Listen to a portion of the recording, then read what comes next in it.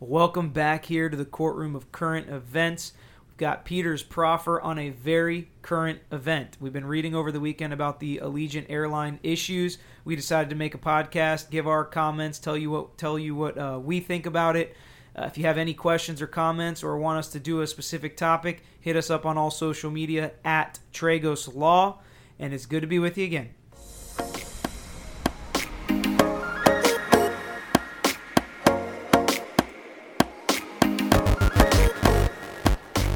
We're here today to dig into the issues that Allegiant Airlines is having. The reason for this podcast is just basically the articles and the videos have been shared, some of the interviews that have happened, and it's really happening in our backyard. The St. Pete Clearwater Airport, which is where Allegiant goes out of, hits very close to home. It's within 15 minutes from our office. Our families and friends fly out of there all the time. So we're just going to talk about it and dig into it a little bit. We've got some interesting points to talk about and bring in and add to the conversation. So we're just gonna kind of start out by talking about some of the issues that have been reported that Allegiant Airlines is actually having. And today I've got Pete Sardis with me. Well, over the last 2 years, Allegiant Airline has logged over 100 serious incidents. And when we say serious incident, we're talking about things like engine failures, emergency landings, aborted takeoffs, issues that go beyond the coffee makers not working. Yeah, and in the interview, and we're going to be referencing quotes and things from the interviews throughout our conversation today, but in the interview, one of the things that they talk about is some pilots go their entire 30-year careers without any serious incidents or any engine failures or anything that's been happening over and over again at Allegiant over the last 2 years. And to think that Allegiant, an airline with less than 100 planes, has had 100 incidents in 2 years means that every plane has had one incident basically over the last 2 years. Exactly. I mean, it's crazy to think about as much as this is happening with as few planes as it's happening on. And the way they find out about this stuff, whether it's CBS or just any person, is by filing a Freedom of Information Act. And we do that a lot, and that happens a lot in our cases for different reasons. But I'm going to have Pete explain what a Freedom of Information Act filing actually is. Everything that occurs in the federal government, for the most part, unless if it's classified, you can have access to it by filing what's called a Freedom of Information Act request. And what you do is you can send a specific form to a specific agency of the government and request documents, transcripts, videotape, whatever they possibly have. Now, realize you can't do these Freedom of Information Acts for active criminal cases. You can't ask for classified materials. No, they will not tell you how many aliens are in Area 54. But you can find out if, for example, the FAA has done a search on a particular airline or if they've filed certain documents referencing maintenance issues or compliance problems. So, more recently, the investigators at CBS or whoever's doing this filed the Freedom of Information Act with the FAA for all mechanical issues for all of the major airlines, and only one objected, and we'll let you guess who the one that objected to that is, and that is Allegiant. So these companies can object to people getting this information. They usually have to have good reason for doing so, whether it's it's too difficult for them to get all these files, or they have, like Pete said, an active open investigation, or whatever it may be. But only Allegiant objected to that, which doesn't look good on their part. And I'm sure all the other airlines loved it, and they love all this news about how, the cheapest airline, you get what you pay for, basically, is what the other airlines want you to think and want you to see, because Allegiant is eating into their profit margins in a huge way. So even though there really haven't been any fatal crashes that I'm aware of reported by Allegiant, there have been crashes that have resulted in injuries. And those injuries don't just happen like a car accident where you crash and you break your arm or you hurt your neck or your back. A lot of these injuries can take place, while the plane's on the ground or after the plane goes up and back down, in different situations throughout these mechanical failures by Allegiant. Recognizing, like Peter says, when you're in a car accident, the accident normally happens, and then you pull over to the side of the road. Not exactly how things work out on an aircraft. And understand that when you hear plane crash or serious mechanical issue on a plane, the hysteria sets in. People become nervous, start jumping over each other. More injuries actually happen while they deplane sometimes when they open up the slides and people are trying to get off of the plane than the actual incident itself caused. Some of these abrupt landings, or frankly, the exact opposite, when there's an aborted takeoff, when the plane's already at 125 miles an hour and the pilot slams on the brakes, that causes people to suffer like whiplash. You can tear shoulders. There's a lot that can happen to you. And we've actually had a case against Allegiant back in 2015, which is very interesting because we got interviewed by the people putting together this article. I didn't realize that it was this big of an issue and that it was going to be an article 2 years in the making, basically. But it actually involved one of the reports that was referenced in the article that came out today in the CBS investigation. And we had a client that was injured during the deplaning process where she was basically trampled over by everybody trying to get off the plane because and one of the things we allege is Allegiant just did not have the proper safety protocols in place to deplane.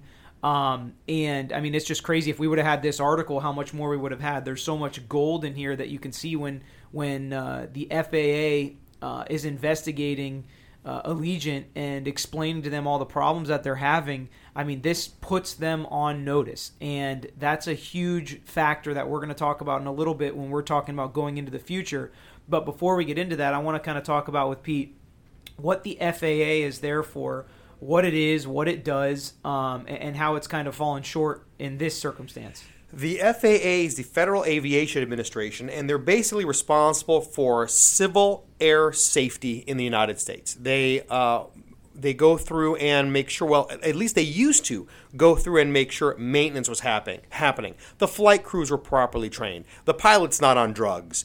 That's kind of what their job was, and they also used to, they still do investigate airline incidents. But apparently, the rules have changed for them. Well, the point of the FAA is just like any regulation and anything else. So they regulate an industry. It's the same thing as, when we're talking about pill bottles or prescription drugs, that's regulated. The warnings are regulated. What the pharmacists have to tell you is regulated. The same thing, the big Facebook congressional hearing that's going on. One of the big issues with Facebook is it's not properly regulated because it's something brand new that we've never really dealt with before. Well, the FAA has been around forever, basically regulating the aviation industry, and that regulation is supposed to keep things safe. But Pete can talk about the issues with what this article says and what they're actually doing with Allegiant based on all of these serious incidents. It's an issue between enforcement and compliance. In the old days, apparently, the FAA did enforcement. In other words, they'd walk onto the aircraft, they'd go through it and say, this is broken, this is wrong, this isn't fixed, and they'd fine the airline. Now they've gone to something called compliance, which is the warm and fuzzy way, apparently, of doing business, where they go through the aircraft and say, well, you probably should fix this, and this is broken. And as opposed to slapping with a big fine and making a public notice on it, what they'll do is they'll go behind the scenes and try to help the airlines fix the problem off the record. And I think that's what's causing a lot of issues for people, because that is where Allegiant is basically putting the wool over everybody, because you're not seeing the compliance. You're not seeing the enforcement. You're only seeing letters being generated by the FAA. And then they use things like, well, there haven't been as many events since this investigation took place. And the real point is, as you read through the article and you hear that the maintenance people are telling the pilots not to report certain serious incidents or mechanical errors, which is illegal, that can correlate to less incidents just as much as not even a slap on the wrist, which is what the article called it. The letter sent behind the scenes by FAA to Allegiant, which puts nothing in the public record, doesn't put the people that are actually flying on Allegiant on notice, doesn't let everybody know the issues that Allegiant's having and how many they're having compared to the other airlines. And that's kind of the scary part, is these people are looking for the cheapest tickets. They think, lay people, including myself, really think all the planes are the same. They're not going to put a plane that doesn't fly up in the air. So, you see a cheaper ticket and you think, why not? Let's take this because it goes directly from here to there. And you don't realize all the issues that these old planes that really shouldn't be in the air have. And Pete's going to talk about now kind of one of the things we always argue with, car insurance companies and PI cases is it's all about their bottom line. They don't care about you. They care about how much money they're making. They're an insurance company. That's the point. They are a company. So they're worried about the bottom line. So Pete's going to talk about why Allegiant's bottom line seems to be so much more profitable than other airlines, which includes taking into account the cost per seat. Yeah, airlines calculate their costs per mile per seat. So if you take an airline, one of the major carriers, let's use Delta. Delta's airlines has, I would guess years ago we had found out, they're about 13 or 14 cents per seat per mile was the cost of putting that plane in the air. And what did that really entail? It entails fuel, it entails pilots and pensions for retired people and maintenance crews and the cost of the aircraft. Well, when you're looking at a low-cost carrier like Allegiant, apparently their cost is somewhere in the 4 to 5 cents per seat per mile range, which is huge profit margins compared to the big carriers. But think about it.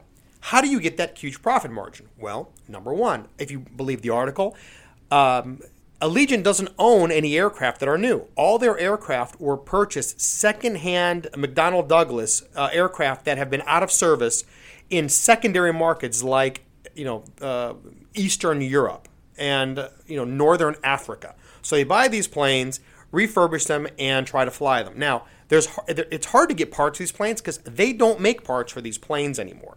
And then you've got an issue with, well, who's actually fixing these planes? Are they the mechanics that are the employees by Allegiant? The article says no. The article says they're basically hiring third-party vendors to do maintenance and wherever the heck they are, on the ground at that particular point in time. Which they say is an issue, obviously. And all of this leads up to, God forbid some fatal crash happens or more injuries occur when one of these serious incidents take place, and how does Allegiant deal with it? And that's when we're going to talk about the notice requirement. In a lot of cases, if you can show that a company is on notice that a particular injury or hazard or problem area or hazardous condition, like I said, exists, then that ups the ante for them. And it can even be considered reckless behavior, or they just basically don't care about that hazardous condition and continue just trying to make as much money as possible while overlooking things that create problems. And this goes beyond just Allegiant. I think it's obvious at this point that a lawyer could argue that Allegiant's on notice that they have some safety concerns and safety issues. But if I was Allegiant, I would turn around and say, well, the FAA never fined us. The FAA never, gave us a public reprimand or anything like that. So we think we are in compliance. So then people are going to start looking to the FAA, which could have some sovereign immunity, but they are also in on this investigation and not doing more to prevent it. And then Pete also mentioned third-party vendors that act as mechanics. If they're only doing certain things or asking pilots not to report issues that they're having, they could have some liability because they're on notice about how terrible these planes are that Allegiant's putting in the air, which is very similar to you take your car to a mechanic. They know you shouldn't be driving it anymore. It should be totaled, but they let you drive out of the shop with it. Well, they're going to be now potentially liable for whatever happens to that car because they are the professional that looked at it and should have said, you can't drive this car anymore. In the article, there was a story about a pilot that aborted a takeoff, and that's a pretty big deal when you stop a 30,000-pound airplane. You lose a lot of money when you do that, You lose a lot of money. You've now screwed up the air traffic control for that airport. It's a big deal. So apparently he just felt that there was something not right with the plane. As opposed to taking off, he stops. We may have some knowledge about this particular case because, in fact, Peter represented one or more of the passengers. But the interesting part of the article was that this pilot figured out something wasn't right, stops the aircraft. They go through and find out there's some cotter pin that's supposed to be there that's missing. In the course of your pre-flight checks, the maintenance staff should have checked that specific component 5 times, and they didn't. So then what happens? FAA comes on board. FAA, does a letter to Allegiant saying, you know what, you really should watch that cotter pin because it's supposed to be there, and there are 5 pre-flight checks that actually make you touch it to make sure that it's right. But that's okay because we're not going to fine you for it. So Peter's point being is the airline liable? Absolutely. They didn't have a part that was supposed to have been checked at least 5 times in pre-flight. Then the FAA knew about it and didn't fine or make the airline become in compliance. At what point does the plane fall out of the sky and everybody's going to be looking at the FAA? Yeah, and that's kind of one of the issues that's going to come in the future, and that this article really shines a light on, and I think is very interesting, is there are more people on notice now than just Allegiant. So this article can really cut both ways, because now we as a society, or at least in the St. Pete Clearwater area, should be on notice that Allegiant Airlines might not be safe. So sometimes you get what you pay for. Be careful when picking your flight. Don't always go with the cheapest price with everything. So this is just an agreement on a public service announcement that's been made today, just kind of our comments on it. We hope you enjoyed listening, and we'll catch you next time.